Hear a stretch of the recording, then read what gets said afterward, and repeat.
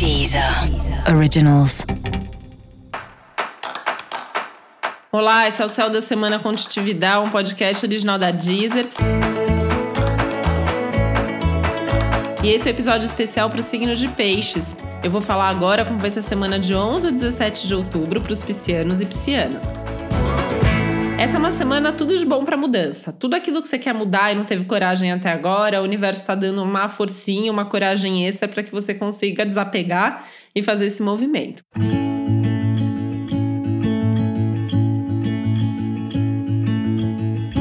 Isso significa que é uma semana boa para jogar coisa fora, para colocar coisa para doação e também para abrir mão aí de alguns padrões, de algumas expectativas, de alguns hábitos também que não fazem tão bem assim para você.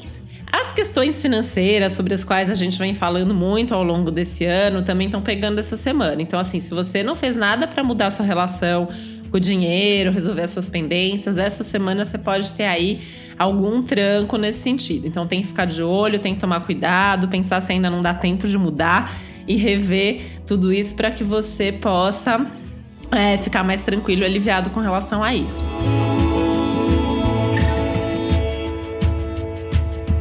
Inclusive, essa não é uma semana boa para gastar dinheiro e é uma semana importante de você repensar, até fazendo planilha, se você ainda não fez, né? Eu já falei sobre isso em algumas outras semanas.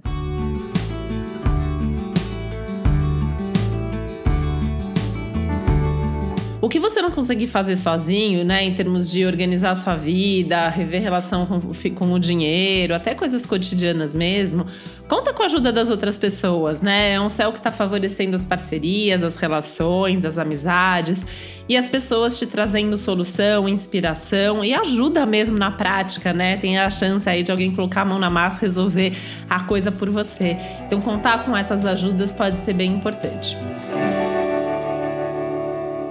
Tem aí a chance de você retomar algum projeto, alguma coisa aí que estava parada, pode ser alguma coisa mais na linha intelectual também, né? Retomar um curso, por exemplo, alguma leitura importante.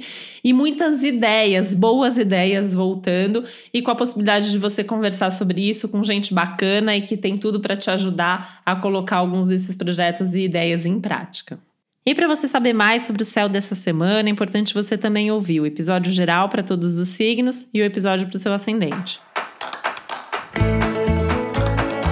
Esse foi o Céu da Semana com Titividade, um podcast original da Deezer. Um beijo, boa semana para você. Deezer Originals.